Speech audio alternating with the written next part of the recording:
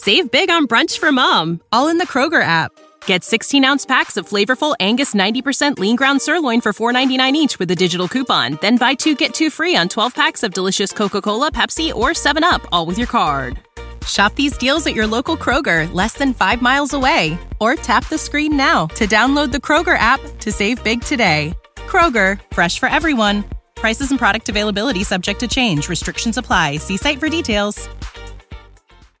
Coming to you live from downtown Detroit, this is Benzinga's Pre-Market Prep with your host, Joel Elconin. This is a volatile puppy here, isn't it? And Dennis Dick. I'm bidding a penny. I will buy the stock for a penny. With everything you need to start your trading day.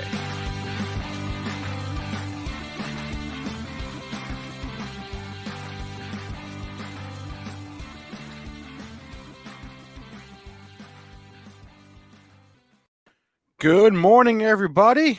Welcome to this Tuesday edition of Benzinga's Pre-Market Prep. Spencer Israel, Joel Elconin, and Dennis Dick with you this morning. The earnings parade continues. I don't know how many reports there are between this morning and last night, but there are a lot of them. We're going to talk about the weakness in stock companies that are reporting great earnings. The weakness continued yesterday in tech. We'll talk about that.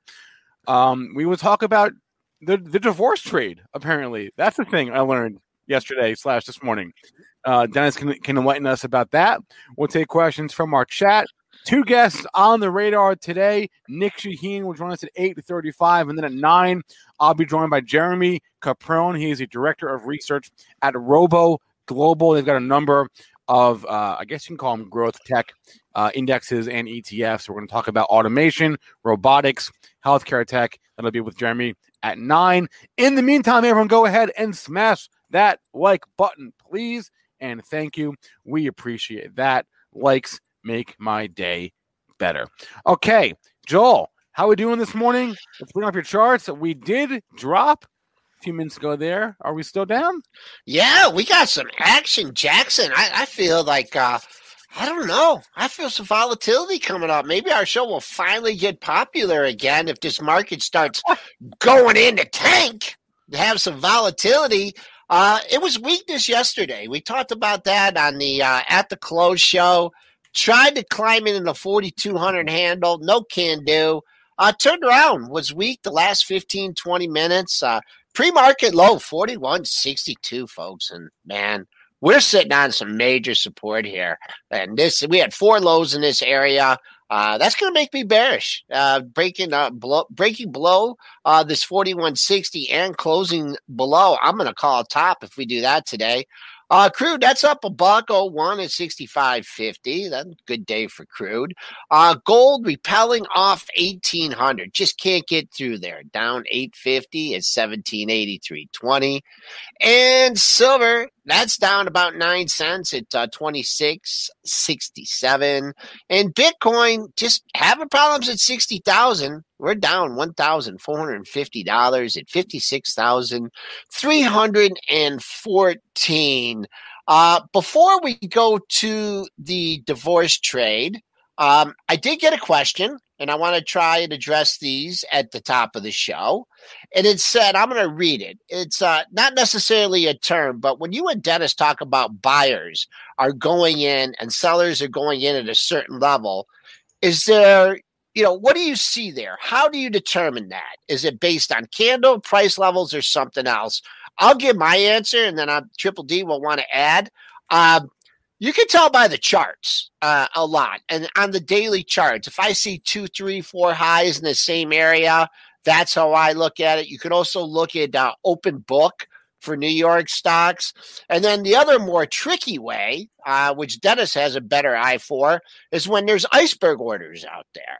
And an iceberg order is they just have 100 shares at Apple at 132, example, and a person buys 500 and 100's offered. Then a person buys 2,000 and there's 100 offered. And then a person buys 5,000 and there's 100 offered. So that's for intraday trading. Like I said, Dennis keeps an eye on that more.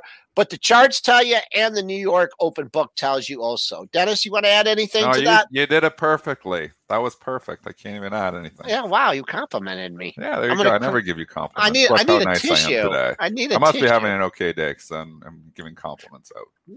All right, let's go. We got to start with the divorce trade. I mean, it's kind of the divorce trade. Spencer made it's not it working up. that well.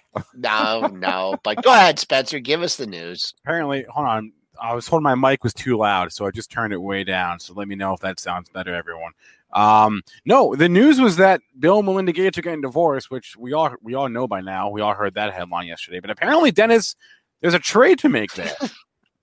I just thought if they're getting divorced, they're going to be selling stock to raise money for the divorce. They both own a lot of Microsoft shares still. I know they own a lot of other stuff, but I was like, can't be good for Microsoft. There could be potential sales coming in. So obviously, we know insiders sell for a lot of reasons. Divorce is one of those reasons. So there. I thought there was a trade there. I actually went shorted on the headline. I've covered most of it now. It's down significantly, but this is market effects too. I don't think it's like, whoa, yeah, I hit Microsoft. I just thought, it's some not good news. That. Yeah, it's not good news. And it actually, if you look at the initial headline, I was involved in that. It got hit on the initial headline. So I don't think it can be construed as good news. And obviously, you feel bad for them. They were together for a long time. But I mean, as a market, as a trader, I'm just looking at it thinking, okay, they're probably gonna have to sell some stock. So if the market thinks that too, it could go down. And the market did think it a few minutes later. It did go down. Now it's kind of down just as much as the Qs. So you can say, but from a relative speaking, on the Qs being down just as much as Microsoft, there really wasn't much of an edge here. How old is Billy? I'm sure. Oh man, Sure, he's in his 60s. He's in his 60s. I think early 60s. Because they said he's been married for 27 years, and I know I'm not in my 60s, and I mentioned this 1,000 times before, but Lisa and I met 37 years ago today. That's when we met. Was 37 years ago today. So it's a long time. The Microsoft chart doesn't look good at all. Losing this 250 is not good at all. This didn't even try to fill the gap off the earnings, and you're wide open here. I mean, you got a pair of lows. Yeah, you can say, wow, there's a double bottom here. Where's that at? I'll give you that levels because that will be your next support level. You got a pair of lows. Let's call it 246.50, right? No, a little bit higher than that. 246.60. It's called 247. That's your net stopping point. But, man, I mean, this is wide open between 235 and 250. I don't want to get caught up in that. So that's what I'm looking at for Mr. Soft. All of the big cap, whether they report good earnings or not, have all now turned ugly. Amazon. The only one still holding up pretty well is Facebook, and it's leaking too. But Amazon, great report, big buyback, horrible candle yesterday, down again, is now trading below where it was before it reported the blowout earnings. Apple, same story, blowout earnings. We know it came down immediately. Microsoft has never, it tried to bounce a little bit there yesterday, but we know it got hit on the good earnings. So this market is just unforgiving right now from an earnings perspective. It has not been a good earnings season, really, the reaction to the earnings, where you saw last week, very good reports, and the market really didn't find a reason to buy those stocks. They found a reason to sell those stocks still. So again, this market has me nervous, but the rotation continues to keep SPY up. I mean, SPY had an okay day yesterday, despite a lot of tech really getting hit. Growth tech got hammered again. We've been talking about that. They all got hammered. All the smaller growth names like your Fubos and your Space, maybe not Fubo, but Space got hit right down to that $20 level, the key $20 level. I mean, you just keep thinking, okay, well, these things have bottomed now, and then they start to leak again. So again, I showed last week, that the death by 1,000 cuts, I do believe we're in that in a lot of the growth names. I do believe the path of least resistance is lower for a lot of names. Stocks like Amazon, Apple, Microsoft, there's value there, though. I own all those. I own all the mega caps. There is some value there. But again, they're still stretched. I mean, everything, what we were saying, 2 days ago, or Joel, or maybe it was yesterday, is everything is overvalued. Every single thing. Real estate, stocks, crypto, NFTs. We're just throwing money at nothingness. I mean, and then you've got cash, which is problematic too, because you're losing to massive inflation, which we're seeing right now. So it's trouble right now. Like, where do you put money? I kind of just diverse because I don't know. Ethereum is working well for me, but how long does that work well before that starts to roll over too? So again, SPY has been the best place to be because the rotation keeps us up. And yesterday, what started bringing us up? The new cores. The rails were starting to show some life there again. The industrials, we're seeing the transports show some life again. Where a tech starts to show weakness, rotation keeps us up. This morning, you got oil. Oil stocks trading higher. You got some of the financials trading higher. U.S. Steel, which I did end up buying U.S. Steel on the dip. I couldn't help myself. I was like, I think we're still going into, pun not intended there, I think we're still going to, need more for building. So Nucor I've had. U.S. Steel got hit on the earnings. I was like, you know what, I'm going to buy it. And I ended up buying around $22. It's $25 a couple days later. So that's been where the money is rotated to. Does the money start eventually rotating out of everything? I don't know. We haven't seen that happen yet. It doesn't know where to go. So that's why it doesn't rotate out of stocks, because it has no other home. Yeah, I don't know about it. It has no other home. No, I agree. The rotation can keep us going and going and going. I think one thing kind of lingering that we haven't paid a lot of attention to, but you talk about is, how are we going to pay for this infrastructure? Is it going to be higher taxes?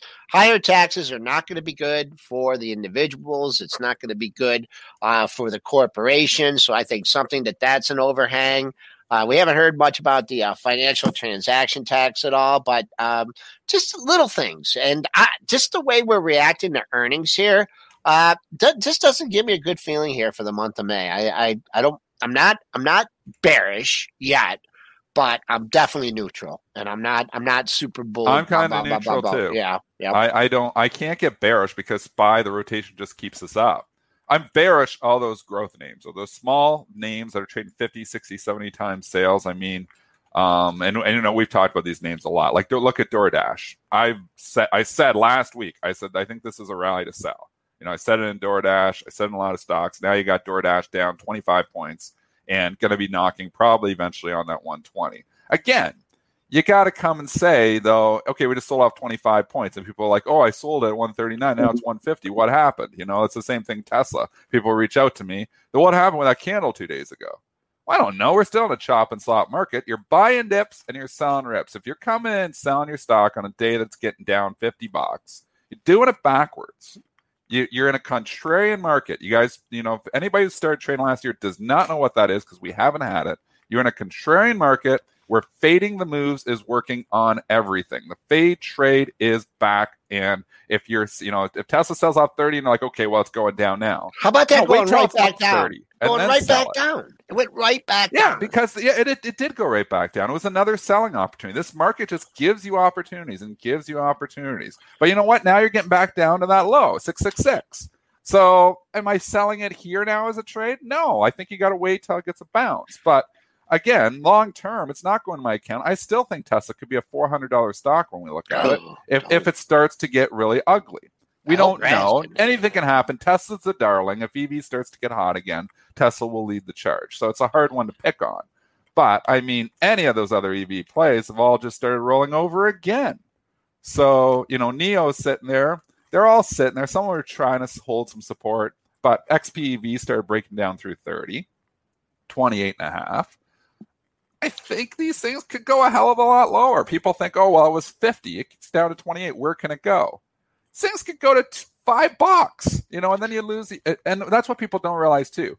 When a stock loses 90% of its value, the person that bought it at 50 is almost as dumb as the person that bought it at 30. Because if the stock goes to 2 or 3, you just lost basically all your money. So you've got to be careful and just thinking, well, where this can the stock go? It's got to bounce back. They don't have to do anything. Again, we're talking bearish on a day that we're down. So I'm not looking. Right. I'm not looking today. Well, what can I sell?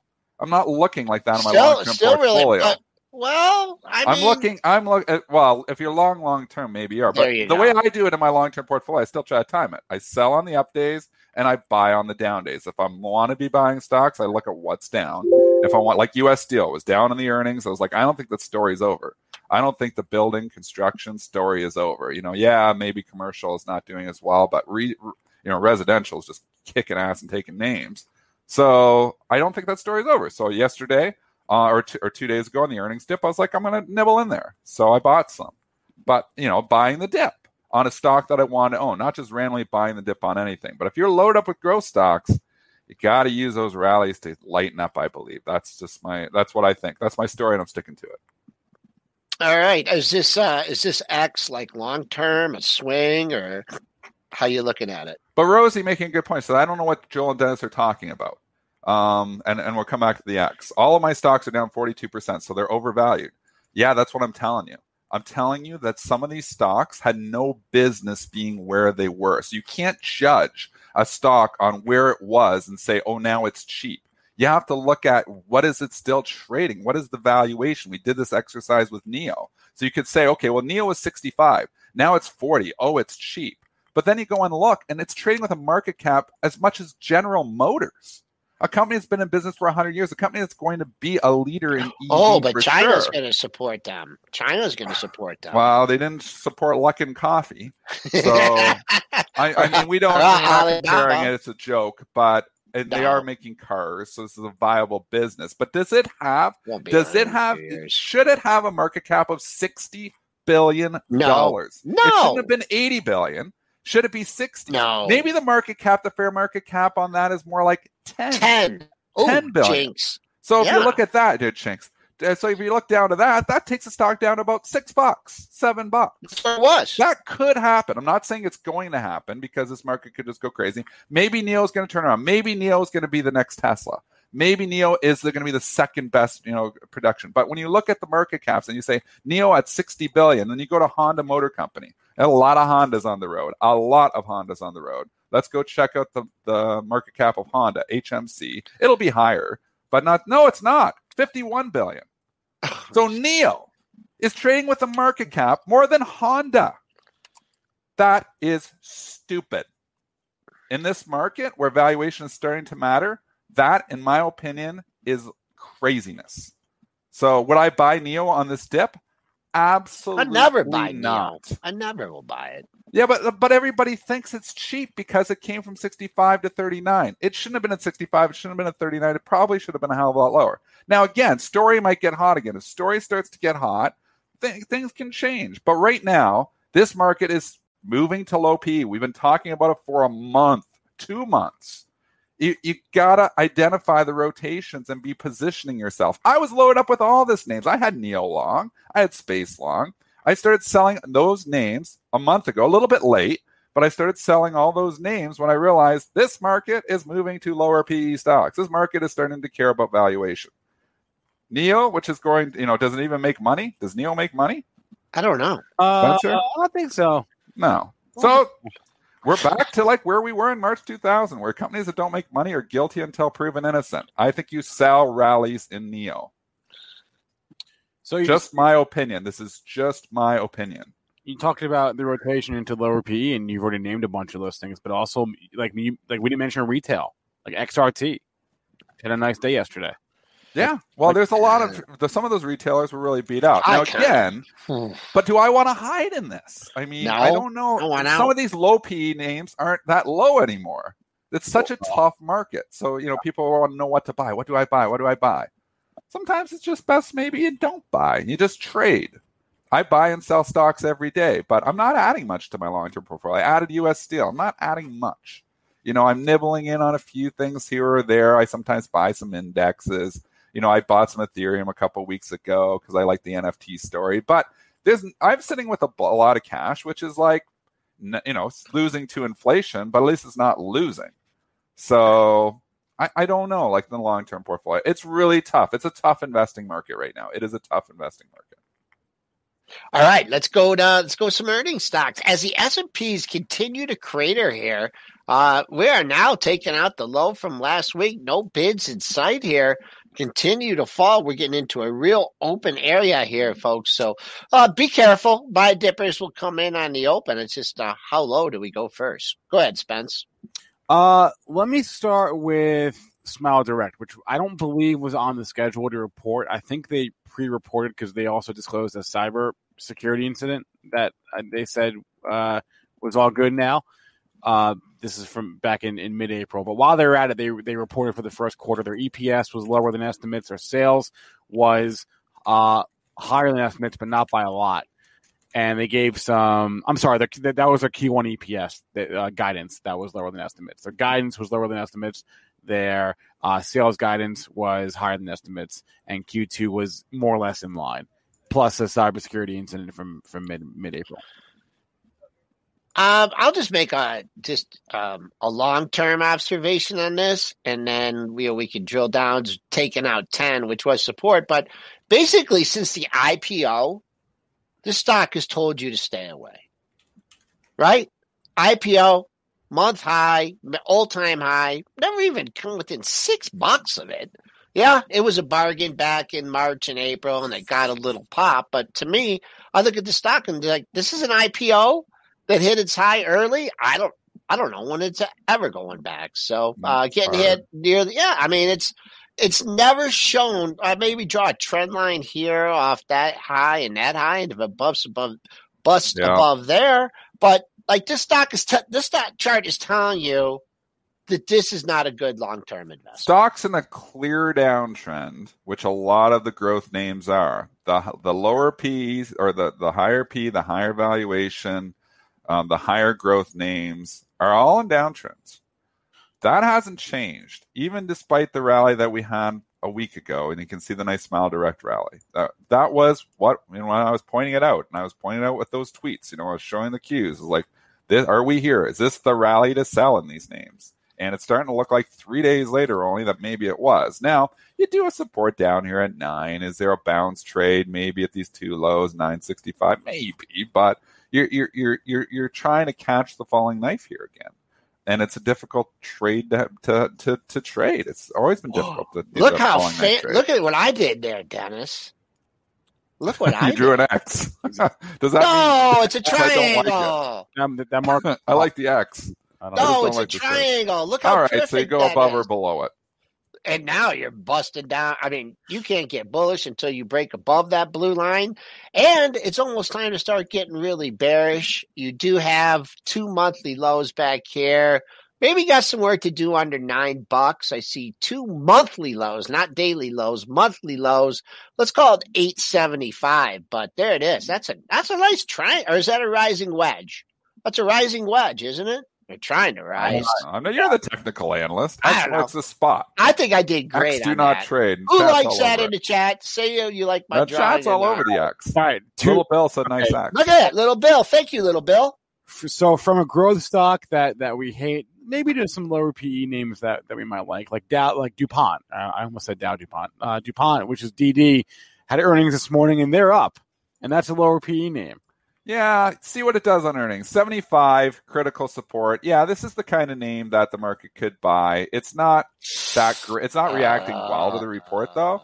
I would say, this is obviously nice. So it's held support, 75. Bulls are fully in control as long as above 75. So if you want to take a flyer, you got to stop yourself at below 75. I don't love the way it's responding so far, but it's early, so it might start to respond better. I'm just looking at the daily candles corresponding with the monthly candles. And, I mean, let's get up to 80. Let's get over 79, 79, 79.5. If you can get there, we're still a couple bucks away.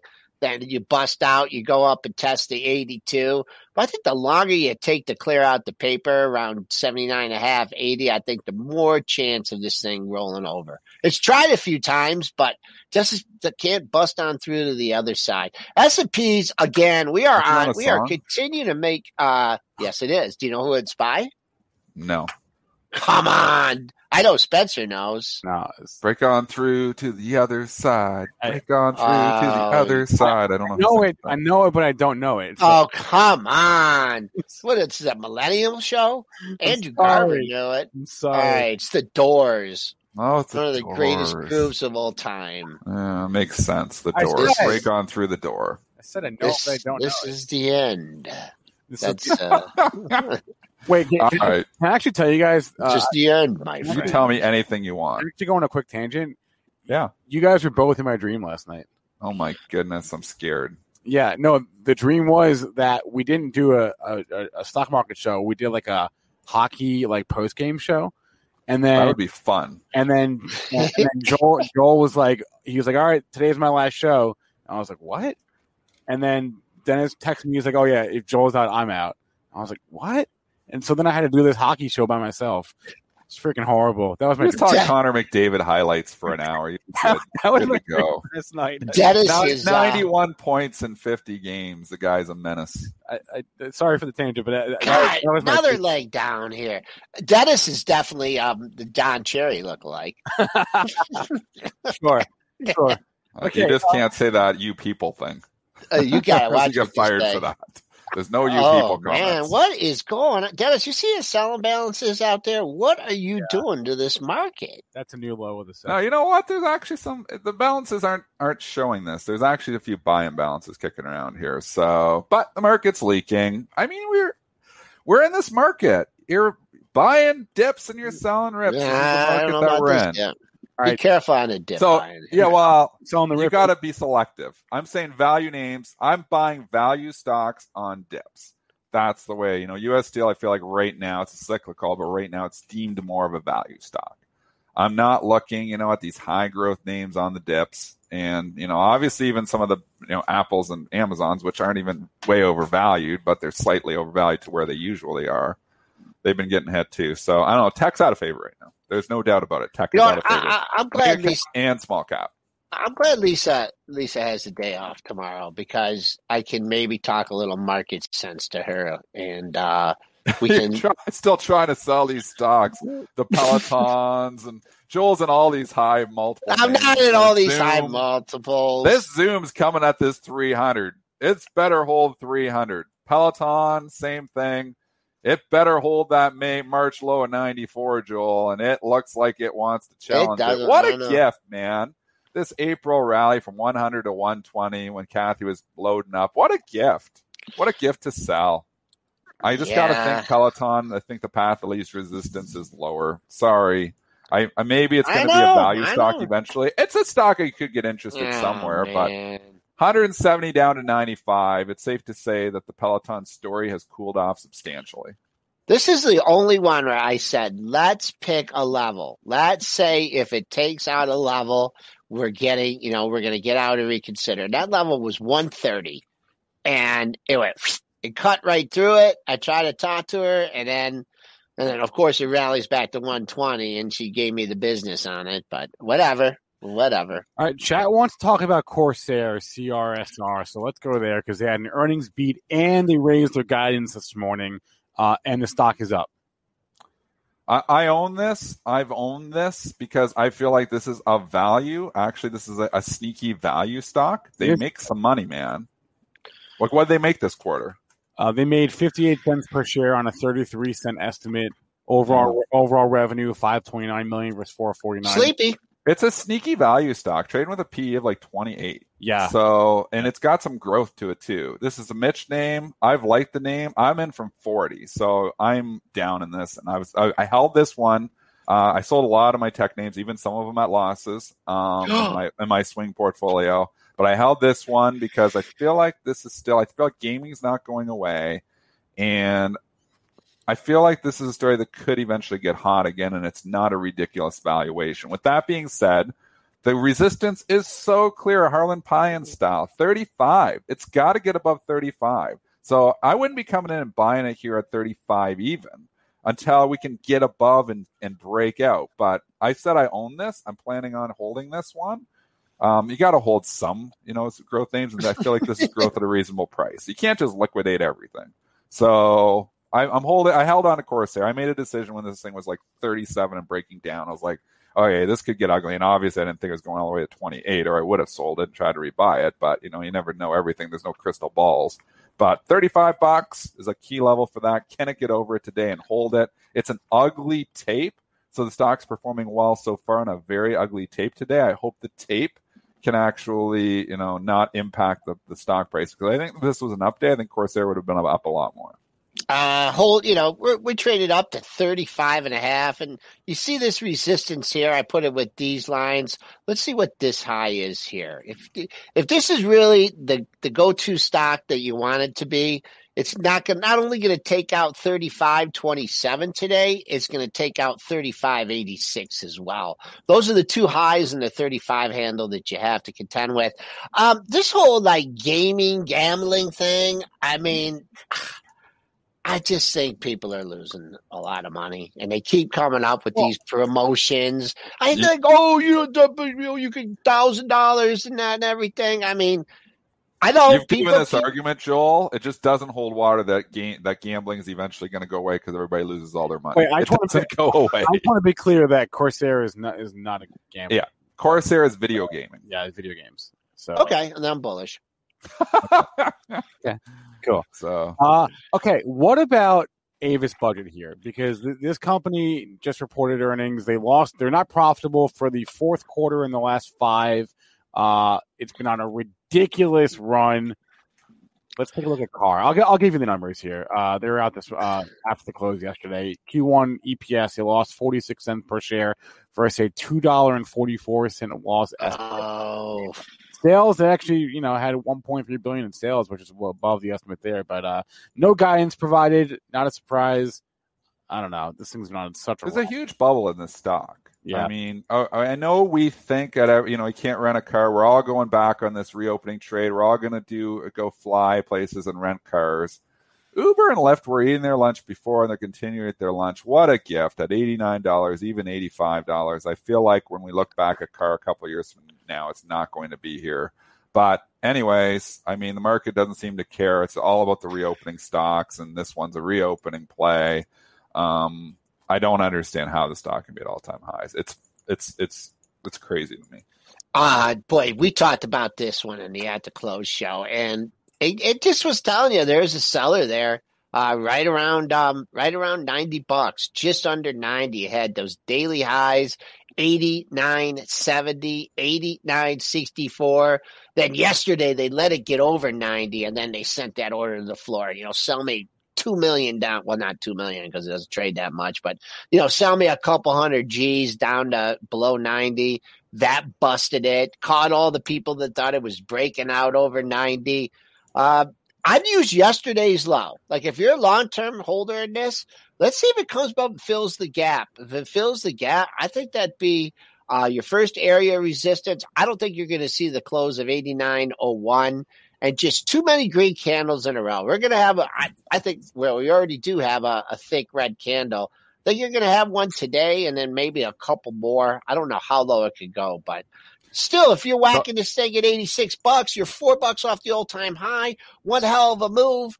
Why worry? Why fret it? It may have turned on this report. It may have, but it's still in favor too. So just as much as I dogged and I said I don't understand what's doing up here, you cannot argue with the trend. The trend is still up. You're probably going to find buyers down in the low 80s because this is a stock that everybody thinks the money is going to rotate into, and and it might.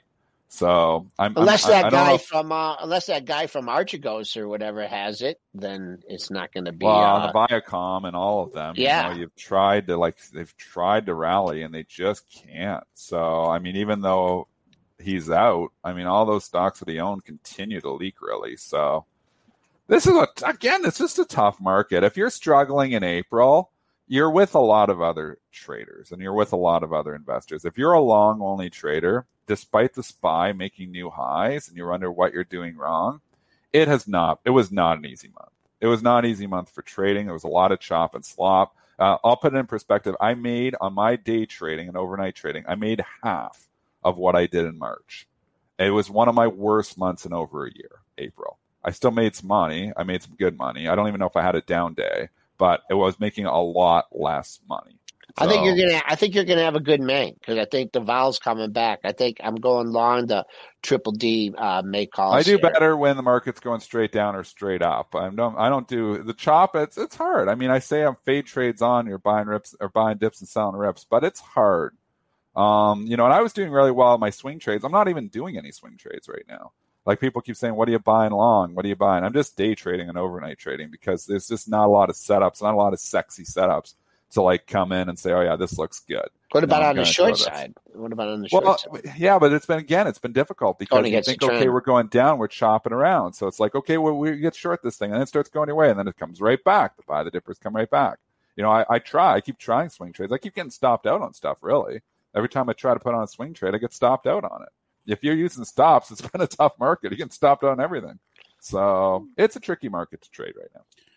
All right, let's bring on our guest. First guest of the day, Nick Shaheen, author of Create Income with Option Spreads and Benzinga's Option Newsletter. Nick, good morning. Wait, he's on mute. Hold on. Nick, check your mute button. All right. Well, Nick will be here when he's here. How about that? In the meantime, let's go. Let's go to the iRobot thing. I looked at that chart. I've forgotten that iRobot got all the way up to 197. I think that was on that was Reddit. Yeah, that was really. It was a high short interest stock. Oh no, that's what I thought. Anyway, earnings were out this morning, and talk about a growth stock. This is a growth stock, and the earnings are what they are. The earnings were good on a year-over-year basis. They gave some guidance that was fine, but jeez. Sorry, the earnings were fine. Hey, Nick is here. Yeah. So I'm having one of those weeks where everything in the technology world is revolting against me, including my voice. I've lost my voice. I've done so many presentations. No big deal. I can still smell stuff, so it's not the COVID. I can still smell stuff. Are you sick? Like, what is it that you got? I'm not sick. I just did too many presentations. I did lost my voice. That's it. You lost your voice. I spoke too much. That's what I did. I do that too much. So I've been listening to you guys, and I've been listening to you guys, and I agree with everything you said, Dennis. I know what you're saying about the trading swings and you're forced to do stuff that you don't want to do, and so anyway. Last night, the Nasdaq was wobbly. It had a downtrend during the day, and then it went flat a little bit. I thought, a little sneeze could get it another leg lower, so I stayed short the Nasdaq overnight. So that looks like it was the right thing to do. It's been tricky, though. I mean, and you're on the other side of it, so maybe the chop doesn't hurt you because you're always rating premium there. So, but what do you think? Like, April was a tougher month for me as a trader and an investor. What are your thoughts here as we come into May? Are we going to see more of the same, a lot of chop and slop, or are we going to start trending in a direction? What are your thoughts on the overall market? I think there are some vulnerable areas that you can pick on. Yesterday, I sent out a short AMD trade, which is a stock I love. And I was long into the pop. I got out, not perfect, but high enough that it was a nice trade. And yesterday I said it might be smart to go short AMD, not picking on it, but I shared before my screen, and I said, how it's got a huge consolidation zone on top of a stick with holes in it. So that's what there's big risk below, down to like 65, 62. There's like nothing on the left side holding it up. One little hiccup through no fault of its own, even just a market-wide hiccup, can just start a quick trip down there in order to close those holes. And also the banks, I would say I can short Bank of America. When I say short, I don't mean outright sell the stock, because that's ridiculous after what happened to GME. I would never do that anymore. I would do like a $10 wide a debit put spread, or a naked put buy on the XLF, for example. I read a note overnight that apparently there's so much money floating around that the people don't want to borrow anymore. I also read that note. Yeah, and it was from JP Morgan, and it's the gods of banks, so it becomes law.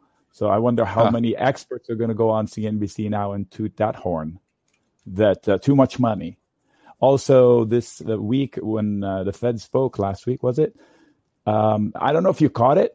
He almost gave us a number. And, he said the frothy thing, Powell. But then somebody asked him, well, how many good reports do you need? Well, he said, well, this is one of, and stopped. Can you imagine if he had given us a number? Because we're going to get one this week. If we get a hot jobs number, I think the markets will wobble. Well, the market is worried about a number of things, and obviously it's not rewarding, a very good earnings season so far. I mean, the majority of companies have beat, and they're going down on this, and that has to be concerning.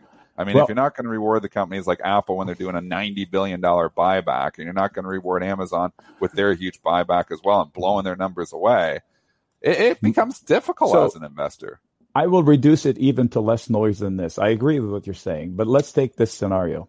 The only thing propping up the market, let me rephrase, the only variable in the market, it's not money, it's not good reports, it's not earnings, it's sentiment. That's the only variable. And its sentiment is so tied to what the Fed's doing that if the Fed sneezes, we're going for a ride down and really fast for a really long time. I'm not that guy. I don't come here and raise the flags, but I'm telling you, watch the Fed's hands. They gave us a lot of weak points. His entire question and answer session was based on, hey, we have so much unemployment, we still need this. I contend that the unemployment numbers are wrong, and we don't have as much unemployment numbers. I'll give you a silly example. My wife was scheduled to go to the airport at 5:30 in the morning. She scheduled Uber 2 days in advance. They couldn't find a driver for her. So if people were desperate for money, they'd be a driver at 5:30 in the morning. And we don't live out in the boonies either. So we have 4 freeways right around us. So it's just bizarre. When you say sneeze, you talk about taking rates up, or is that what you meant by that? Their hands are going to be tied if we show 1 million jobs, over 1 million jobs, over 1 million jobs, because he told us, he spent an hour answering questions and everything centered around, we need to get the job things done. That's their job without creating inflation. He's telling us there's no inflation. I call bullshit on that. Oh, yeah. There is what? Houses and cars have never been more expensive. Lumber has never been more expensive, maybe, but it's super high right now and hard to get. Everything is more expensive. What inflation are they measuring? They're either measuring the data or their data is broken. The machine is broken. The machine's broken. Yeah. So regardless, he's giving us 2 variables that are driving his super duper 140 Fed is key. And if these 2 things are notched where the report comes out as strong as last time, you better be protected. And there are easy ways to be protected using options. First of all, book profits. That's not a shameful thing to do, even if you miss out on upside. Book profits. That's the best insurance you can buy yourself. They can't take that back. Buy a put spread, sell a call spread, buy a put in the stocks you own, sell a call, covered call in the stocks you own. What's wrong with buying a little bit of insurance? If you can't buy insurance at all-time highs, when the heck can you justify buying it? What about some of these dividend, higher paid dividend stocks? But they're inflated. I said go buy Exxon and Chevron, even though their businesses were notorious and everybody was talking ESG. They were paying 10% dividend and 7% dividend for Exxon and Chevron, respectively. Now everybody loves them after they rallied to high heaven. Well, even they won't hold as well, but it's better than nothing.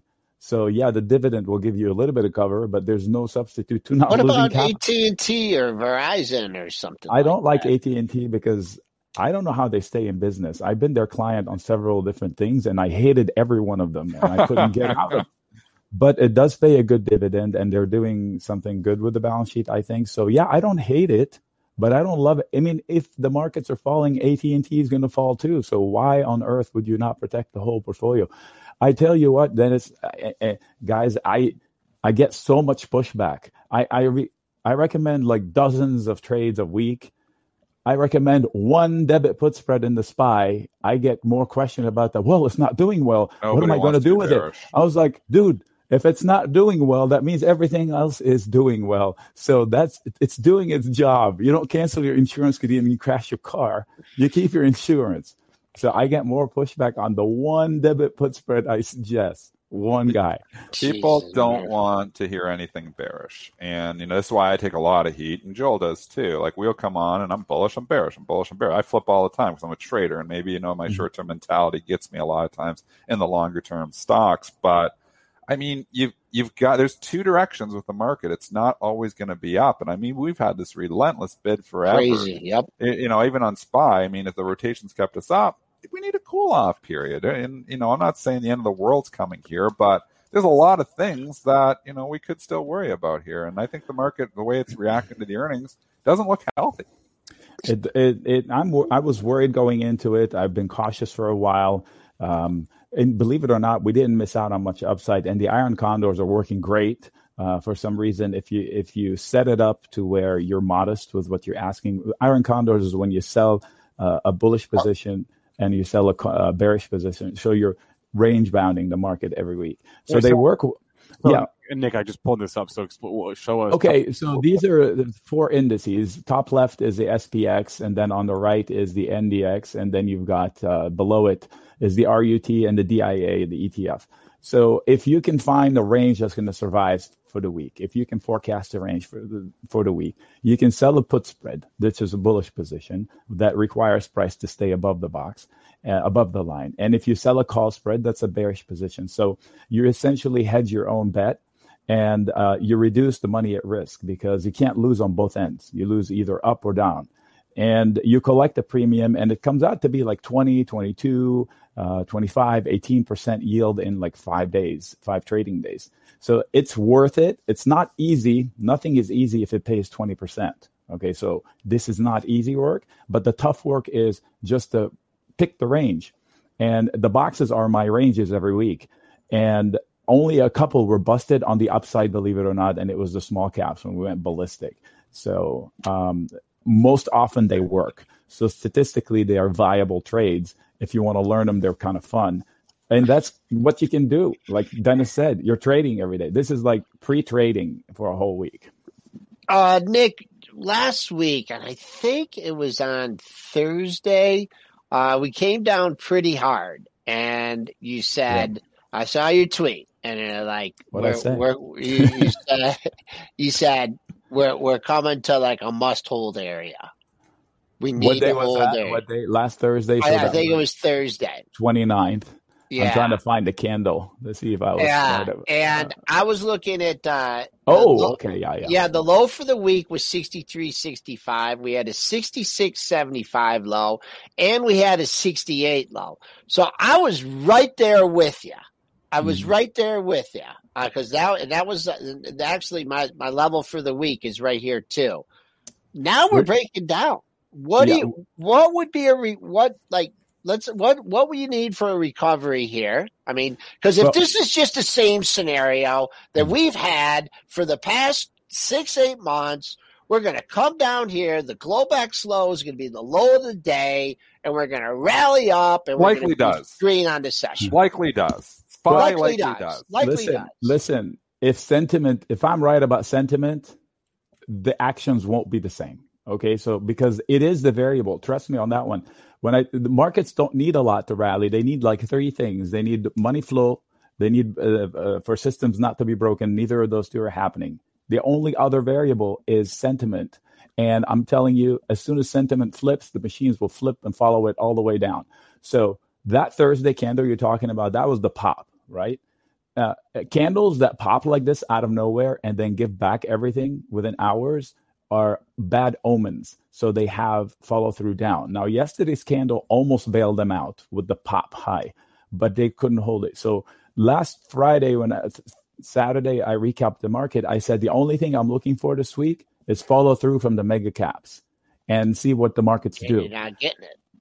That's yes. So Monday, Tuesday were my important points to see what happens. And we'll see how shaky they get into the Friday report. So we get ADP tomorrow, maybe a preview of jobs, but I don't know how well forecasting it is for the NFP. We have jobs Friday, right? So that's the important one to look for. So look for jobs Friday. And if I were you, I would be ready. So there are some things indirectly you can be ready. So if I'm right about the Fed getting wobbly, the dollar is going to go to high heaven because it's been in the toilet for so long. And if the Fed's hands indeed get tied because of super hot jobs number, go back to 2018, February 5th, I think. It was a Friday. We get a hot jobs number. The market crashes for the first time in years. And that was because people said, oh, my God, the Fed's going to start raising rates sooner than later. And too hot, too many jobs, wage inflation. All these words came out of nowhere. That's what's going to trip up this market. Mark my words, it's going to be the Fed's hands getting tied because of something that's going to take away talking points from Powell. Well, we'll find out, guys. Even if you don't like the bearish talk, you can't deny that there's logic behind it. Nick Shaheen is the author of Create Income with Option Spreads. I put the link to his newsletter in the chat. It's also in the description of this video, so subscribe to that. Nick, always a pleasure. Yeah. I appreciate the opportunity and the good word, but one thing, I am bearish on the price action, but every chart I have has buy the dip alerts. Okay, so I'm not like bearish and let's go to zero. Yeah. I'm realistic, I'm bearish, and I will buy the dip. We haven't broke the buy the dip mentality even on myself. I look at this thing and the first thing that pops in my head is still buy the dip because it continues to work. So like I look at the SPY down today, I'm like, well, what sector is going to rotate to bring us right back up? You know, like where is it going to probably be something? So, I mean, it's hard to get bearish the overall market. It's been the best place it's been the safest place to be right now. And there are easy way to short other than getting long the dollar. That's shorting markets. It is. Shorting the EWG, which is the Germany ETF. The only reason, pull up a quarterly chart on it and see the 2 times it failed before, 2008 and 2018. Lower high, and it's coming into that area too. So why not short it with the puts? They're like 20 cents, Cheap insurance. Yeah. Okay. Later. I like cheap insurance. EWG. That's interesting. I haven't looked at that one. I don't think I ever. Nice call. Thanks, Nick. All right. Later. All right. Let's go back to iRobot for a second, and then we'll go to the chat. There's a couple questions from chat I want to get to. But IRBT, I mentioned it was a Reddit thing. 197. It's down to closed at 103, but this morning it's now down to 92 off their earnings report. I don't know. Like at a certain point, it's not bad. I think at 80, I actually might be interested in rebuying this because I sold my iRobot before the whole Reddit thing. I never get to participate in those Reddit things. I sell too early because I don't hold on line. I've got back to 80. You know what? It's actually a decent value. I think the company is a solid company. I think they're coming out with different products. It's everybody just thinks it's the Roomba, but they got other stuff cooking there too. I like the company. I kind of like the dip. I think you might be early at 92. I just think all this stuff's out of favor, and this is a breakdown through 100. So why catch the falling knife? But maybe it starts to round at some point in time. It gets more interesting. I'm not jumping in. I like it. Maybe put on the watch list, but I'm not jumping in down $11 today. Not on day one. I got it. We've had it since like the 50s when Bill Santiago. Boy, I'm going to dig Bill up. He hasn't been on in a long time. He liked it, and have it, never sold it. Too? Yeah. Hey, like this 57. You held through that whole Reddit, never sold it? Yeah. No. Joel Loki has like the most diamond of diamond hands that there is. Joel doesn't sell anything. Joel never sells. sells. Lisa doesn't sell, and Joel's not allowed to sell. The only thing we sold is GameStop last year. And you had to really fight to sell that. You sold at the top. Like Joel's the best. When Joel sells something, it's the top. He sold that thing like $350. I remember when Joel sold Bitcoin. When was that? Like the December 2017, right? It was like that was the top, right? When Joel sells something, you actually got to turn around and sell it because Joel is right. Joel wants to sell something is a different story than actually Joel selling something. Because if Joel sells something, it means Lisa sold something. So Lisa sells. I don't know. She's going to call it top I two. don't know. She might. She'll look at all the charts and she'll say, "They're all going up. What are you nervous about?" That's what she'll say. And I told you her statement before. The reason she loves her stocks because when they go up, she makes money, and when they go down, she can buy more. Yeah, so that's a good investor right there. That's the one. Yeah, I don't know though. I don't know. It seems to work for her. You guys have been all the good ones. I don't know. I sell way too soon, man. I sell everything way too soon. For this one, I don't know. The sellers are done. iRobot. Someone's bringing in some stock here at 92.20, 92.30. They're not chasing it. They're not paying 94. So if they get filled in, get all they want at 92, then I just think if you really want to try and catch this thing today on the bottom, you just kind of got to scale in. And I don't know if there's any daily lows. I don't think we're going to 80 today. So try and find some daily and weekly lows. Even I don't even know if we'll dip into the 80s right now, but right now a little bit of buyer, 92.20. All right, John Conrad had asked us about DAC, which is a container ship stock, and they all went up yesterday. DAC is Detroit Athletic Club. That's what it is, Joel. The DAC. DAC. Yeah, it's a container ship play. So all these container ship stocks have been. Whether it's You can look at the smaller ones. Yeah, like SHIP. You can look at ESEA maybe. I didn't realize DAC was one in there too, but yeah, I guess it is. It's not a stock I actively trade. It's breaking out. I mean, I own a couple of these things. I got this PANL one, Pangeo Logistics. I also have NAT. They've both actually been pretty good. Oh, you got NAT? I've been in NAT for a little while, yeah. I'm actually right around 330, so I'm not up hardly anything. And it went up a couple. I've been in this for like 6 months. I don't know why. I got back into it somewhere in there for some reason. I don't know why. Sounds like solid investment advice. Wait. I got talked into it by somebody. But DAC, let me see. Detroit Athletic Club, big candle yesterday. Trading up again. So, you really didn't. That was the first day of the move. I mean, you kind of been moved up, down. So 62.76. Let's see what happens there. We're trading 62.55. That's yesterday's high. Big volume yesterday, too, on that move. So more legs in this one, I think. Look at 61.62. That's high close of the move. Like to see it improve on that today. S&P's kind of coming off the bottom here. We made a 57.25 low. I had nothing there.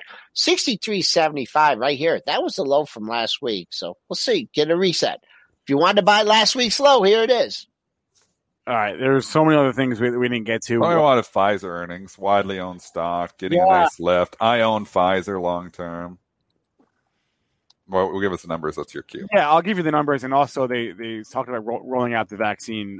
So EPS for Pfizer, 93 cents per share last quarter versus 78-cent estimate. Sales of 14.6 versus $13.6 billion. They're raising their earnings per share guidance for the year and raising their sales guidance for the year as well. They also said they expect to hear back shortly from the FDA on their application for their vaccine in individuals ages 12 to 15. And they could roll that out as soon as they get the okay from the FDA on that. Pharma's been dirt cheap. I own them all. They've run a little bit now, though. So you've run in Pfizer. You're up 10% in a month. It's a big month. It's hard to buy it up here. I'd wait for a dip to buy it, but I still like it. I own Pfizer. I own Merck. I own AbbVie. I own Bristol Myers. All of these. Bristol Myers got hit on the earnings. Merck got hit on the earnings, but they snapped right back. Why? Because they're dirt cheap. I kind of want to own Gilead. I talked about that one. Beautiful. Why don't you just yesterday. Buy it? So we don't have to hear you say you want to own it. I should just buy it, but it's like it's been the dog of all dogs. Every dog has its day, though, and if they are still rolling into value, I think on dips. I think not rips, not buying Gilead after it just ran $4. That's like the move from the last 2 months. It just had in 2 days. If I was long, I'd probably turn around and sell it today. Because it just keeps chopping around. But you back down to 64, 63. Yeah, it gets interesting again. What do you got in? Can you take a look at the book at Pfizer? Because it got up to 40, 60 something. Yeah, I can look. And now it's back at 40, 14. Probably something at 40. It's probably something at 40. And then you got to worry about 40 and a half. My Joel. Oh, no. What do you got for me? We are loaded up. I mean, what's the volume on Pfizer? 2.3 million? Yeah. It's going to take all that volume to open over 40. So you got to watch just paying over those key critical numbers because you have all this open book, the new NYSE liquidity that's going to become active at 9:30. Starting at 39.80, we'll start at 20,000. 39.84, 30,000. 39.85, another 10,000. 39.90, 30,000. 39.95, 30,000. 40, 1.1 million. So that's a big offer. It is going to struggle to open over 40. It needs more volume here to open over 40 just to get through that. So again, it's all just the math and adding it up. And this is my edge. This is what I look at is things like this. Has it done enough volume to take out the 40? Probably has, but it would have to be all buy volume. So it's going to struggle to open over 40. If that volume increases and ramps up, it might. And, does it take it out at the open? Probably. So does it move up after that? Maybe. But am I paying 40.16 now? I probably would try to buy it on the open at 40. But it's coming in enough. How high did we get? 40, 60. 65. Yeah, see, that 40-60 buyer is just an uninformed buyer. That's an easy short. I haven't looked at it. Yeah. But that would have been an easy short because the book is just too loaded. So you got to look at those critical levels. The stock hasn't been at 40. As soon as you see that the stock hasn't been up through 40 in 6-8 months, you know it's a big level. There's going to be some institutions perched there. And just because they're showing 1.1 million doesn't mean it's only 1.1 million. It could be a lot more for sale there. So 40, you're like, well, that doesn't make 65. any sense. People are probably don't understand. It doesn't make any sense trading 40.18. This New York Stock Exchange open book orders that I'm looking at are not active until 9:30. So these orders are going to hit the market at 9:30. So then, there's going to be buying pressure, but you probably have, our book, and traders that actually use this stuff, shorting the stock of 40, 50, 40, 40, 40, 30, saying it's unlikely to open much over 40. It could open a little bit. It's not enough volume now where I don't know if shorting 40.15 is advisable, because it could, chew through all that and maybe open a 40.10, maybe 40.15. But if it increased volume like 2 million shares in the next 30 minutes, which it might, then it could open a little bit higher. But right now, it's going to take a big chunk to get through 40. So if I had to guess the open, I'd probably say like 40.05, and I'd probably be a buyer there actually for a trade. You got to pop up to actually 40.65 and some good volume traded too up there. I don't know what people were thinking. I don't know if you're at your desk when that happened, Dennis, but man, a couple $100,000. I never even brought Pfizer up today. Yeah, too many other trades. Yeah. Okay. All right, Spence. Yeah, guys, I want to bring on. We just spent like an hour kind of shitting on growth, but I want to bring on someone who's in the growth game. Jeremy Caprone, Director of Research, Managing Partner, Robo Global. And Jeremy, good morning. Thanks for joining. I'm going to say, sorry about that. I'm just going to say goodbye. And guys, I'll hang in the chat for a little bit longer if you want to throw some symbols here to take a look at. All right, talk to you later. Thanks a lot, Joel. All right, Jeremy, you're with Robo Global. You've got a number of your three growth indexes and ETFs that track those indexes. You're in AI, you're in robotics, and you're in healthcare tech. Like I said, there's been this rotation, right? Growth is coming off an amazing year. There's been a rotation out of that to some extent in the past couple of months here. What is the sentiment that you can read out there as far as the sentiment around your indexes or even the funds that track them as far as just overall like investor behavior right now around these admittedly very sexy areas of the market that have maybe come off their highs? Yes, well, look, as much as 2020 was the year of the digitization of the economy, what we're seeing this year is that, that trend still remains very much in play. But in addition to that, you've got a very significant cyclical recovery that's happening. And so in our world of robotics and AI and automation, it's most apparent in the world of factory automation. And those are the companies that automate, manufacturing facilities and its production lines, its automotive, electronic devices, food and beverage, and you name it. So those companies were kind of left in the dust last year because of all the disruptions in the supply chains. But right now, the strongest area in the economy is really around manufacturing and logistics. Yeah. Right. So you have the boom in e-commerce that's driving adoption of logistics and warehouse automation technology. And at the same time, you've got the strongest PMIs, manufacturing PMIs in all key regions of the world, highest readings in sometimes decades, like right here in the US. So that's pulling a lot of demand for factory automation equipment. So if you look at the Robo ETF, right, last year, all the digitization and work from home plays led the performance. And starting around November of last year, we saw those stocks kind of cool down. But in the meantime, factory automation's taken over and is the new driver of performance for the Robo ETF so far. I guess that was a question that I was going to ask you is you look at Robo and, and the name is robotics and automation, and you immediately assume, like high growth tech. But in reality, the largest allocation is to manufacturing. So is this, in a way, is Robo specifically, could that be like an infrastructure spending play, right? As part of this Biden's spending plan? Could this be a way to play that maybe? Well, there's definitely exposure to that, but I would tell you, Robo is not your traditional ETF. It's a research-driven selection of the best-in-class robotics automation companies from all around the world. So the big chunk of that is international. But more importantly, those companies are not your usual suspects. They are not the high-flying tech stocks that you see all over the media. A lot of those names are unknown to the average investor. So if you look under the cover, look at what the Robo is made of. It's really, about finding the best companies in every area where robotics automation is making a difference. So you've got the technology enablers. Think about the sensing, think about the compute, think about the actuation, what makes an autonomous system possible. And then you have a range of different applications, of which manufacturing is still the biggest one.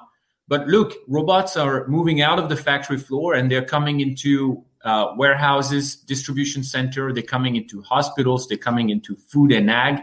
They're coming into security and the energy sector. So this broad diversification is not a bet on a handful of tech stocks. There's real diversification. And you mentioned the highest allocation.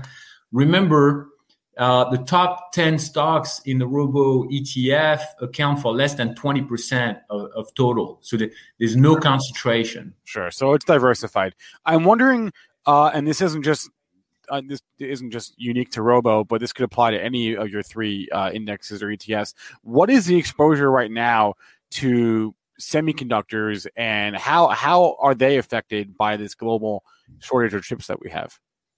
Yes, really important point you raise here, because we've all heard how some of the auto makers in particular have been struggling to secure supply of chips, and in many cases those are not your what we call the higher value chips that the semiconductor companies are promoting right now. Anything around 5G and cloud and AI applications. No, those are the lower value chips that have a lower priority in the pecking order. So automakers have been struggling with that. But of course, the beneficiaries of this trend is the semiconductor companies. So in Robo, you have about 10 or 11% of the fund that's in semis. It's companies like NVIDIA that have become the de facto standard for the training of AI in data centers. It's companies like Global Unichip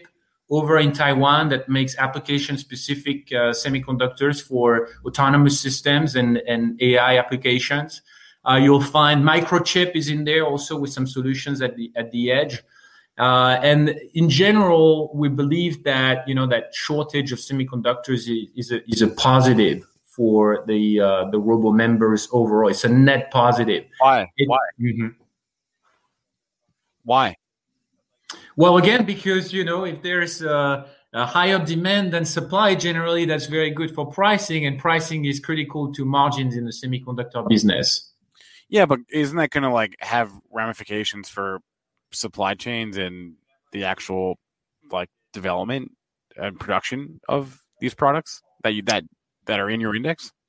Right. So as I said, what the semiconductor companies are doing is that they're prioritizing production of the higher value chips. And what are those? They are the ones that go into cloud, into AI, into 5G and the likes. They are not the ones that go into, the simpler applications typically around automotive. And that's why, just last week, Jeep announced that they had to shut down production there. So if Jeep shuts down production, is it good for the other automation companies, those supplying automation technology to Jeep and other automakers? Well, in a sense, not so much, because, Jeep is not producing as much as they would like, but Jeep is still planning out, their capital expansion plan and their in technology investment plans over multi-year periods. And so they're still buying the automation equipment. So net, big positive for semiconductor companies and relatively neutral for the factory automation equipment providers. I want to ask you about, we talked about Robo. What about H-Tech, which is your healthcare technology and innovation index, and HTEC? I had up on the screen is the symbol there. Is there a company or two or a segment of that you find most intriguing right now? Because there is a lot of overlap between that and Robo. Yes, there is a little over 10% overlap between Robo and HTech. And HTech really is the result of our research work that led us to realize that healthcare is the next big economic sector that's going to be profoundly transformed by those digital technologies. And so if you think about how robots and AI impacting other sectors, right, it was manufacturing first, and then the sweet spot kind of migrated towards logistics, warehouse automation on the back of the boom in e-commerce. Right now, it's really healthcare that's at this inflection point. So think about it. We have thousands of surgical robots now around the world's hospitals. We have AI that can help physicians increase the accuracy of their diagnosis when they're reading medical imagery and biopsy results. We have things like miniature heart pumps that can be inserted through the femoral artery. We're looking at things like remote monitoring devices, like wearable devices, continuous glucose monitoring or cardiac monitoring. And I like to say, most importantly, now we have the genomics revolution.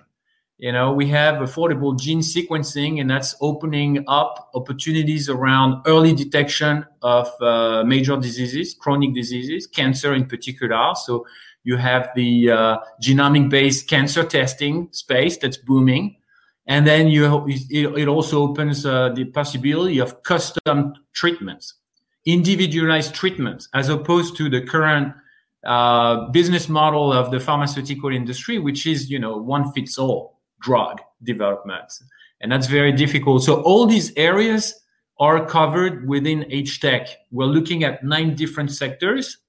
And I mentioned a few of them right now. I'd say the hottest, clearly, over the past years have been telemedicine as a result of the pandemic, quadrupling of volumes across telehealth platforms.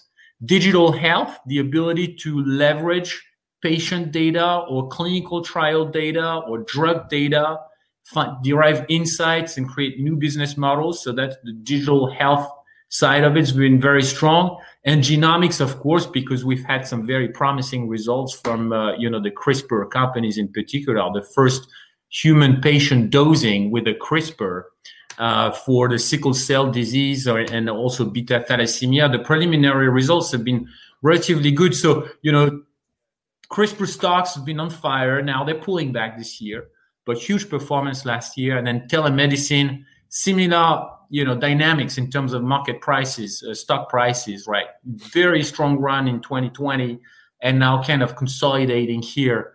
And in the meantime, what we're seeing is that, again, that rotation into the more, I'd say, the damaged areas of the economy in 2020, those that are coming back stronger this year. And in the world of healthcare, it's typically anything related to elective surgeries, elective procedures that have been delayed to make room for COVID patients in hospitals. Those are coming back. So you find the medical instrument, surgical instrument providers and these types of companies are coming strong in terms of stock performance this year. Jeremy, I look at your 3 ETFs, whether it's Robo, whether it's HTech, or whether it's THNQ, and as I said, they all look pretty correlated. There's some overlap there. When you talk to advisors or investors or advisors or allocators or whomever, how are they using these? Are they owning one? Are they rotating between the 3? Are they owning multiple? I mean, you seem to get some overlap there. So, how do you see people using these in their portfolio? Yes. Again, the overlap between Robo and HTech is around 10%. And right. Similarly, between Robo and AI. And those are the areas, in the case of AI, for example, you'll find that the AI compute companies are part of Robo. But the AI fund, the THNQ, is much broader because it includes not only the makers of the AI tech and infrastructure, but also the companies that leverage AI into their business model for, promising applications. So there's more breadth. But in terms of how, what's in the fund, you'll find that as much as Robo is very diversified, THNQ, the AI ETF, is much more of a tech fund. It's got more software, more semis. So very different animals. And then the healthcare tech fund is mostly healthcare geek sector, but with a very strong layer of software and hardware tech. So how do people use that? Well, we find that typically financial advisors that will be looking to increase the alpha potential in a client portfolio. So they'll be swapping some of their more traditional, either global equity exposure for robo, or some of them will look at swapping some of their tech exposure for robo, like a triple Q. But it's mostly global equities, just given the nature of the portfolio, because 55% of robo is international. And similarly, robo is more than 50% small and mid caps. So when you think about where that fits in your asset allocation, again, I think it's part of your global equities allocation. And I think very clearly when we started that, 7-8 years ago, thematic funds was a nascent thing, and we've gone a long way. And financial advisors today understand how they can use their tools. Typically, a core exposure that will be like your low cost beta exposure to the broad equity markets. And to that, you have a more of a core and satellite approach. And in your satellites, you can use products like a robo or an HTech or a Think. All right, Jeremy Caprone is Director of Research, Managing Director at Robo Global, joining us here on Pre-Market Prep. Thanks a lot, Jeremy. Have a good one. Thank you, Spencer. Bye. All right, it is 9:18, guys. It's going to be a wrap for our show today. Here is the programming schedule for the day here on Benzinga YouTube. It's up on the screen right now. Live trading with David Green coming up next. That'll be at 9. It says 9:30. It'll be at 9:25. SPAX Attack at 11. We're doing a special show today, a special power hour from noon to 2. I will be your host. I know. Crossover. I'll be your host. We're talking to 6 companies that trade on OTC markets. So we're going to do a special edition of that show. That'll be from noon to 2 today. We're talking to some blockchain companies. Talking to, I'm trying to think, I'm blanking on names now. Energy. I don't remember. You'll have to tune in. Some tech companies. You have to tune in to Power Hour at noon for our OTC market special. Biotech Buzz is back today at 2:30. The At the Close show, 3 o'clock. Cannabis Insider 4:30. Trend Spider with Jake Wujastik at 5. Money Mitch at 6. Trading Nomadic at 7. Ruel Report moved today at 8 o'clock. So that is our programming schedule for today here on Benzinga YouTube. If you haven't already, please go ahead and hit that like button. Let's do a quick like check. See where we're at for the day. 442. Get me to 600, please, before I'm done here. What else did I want to say? Subscribe, guys. By the way, you can get notified whenever we go live by just hitting the subscribe button to Benzinga or Benzinga Clips, which is our highlights channel. Check that out. If you want a free 2-week trial of Benzinga Pro, go to pro.benzinga.com. The link is up there on the bottom of the screen right now. pro.benzinga.com. If you want more than a trial, you want a discount, enter the code YouTube20. It'll get you 20% off of a subscription. If you know people that want to subscribe or that would want to subscribe to Benzinga Pro, you want to become an affiliate, you get paid for sending us subscribers. The link is up on the screen right now, benzinga.partnerstack.com. It'll get you a 30% cut of any subscription you send our way. So that's going to be a wrap for me. Thanks to our guests, Jeremy Caprone and Nick Shaheen. Please, like I said, hit that like button. That helps us so much. You don't even know it. I don't quite understand how the YouTube algorithm works, but I know it likes the likes. I know that much. So, okay. I know we didn't get to all your questions. Joel's been in the chat answering a few. We will cover more of them on the At the Close show and throughout the day.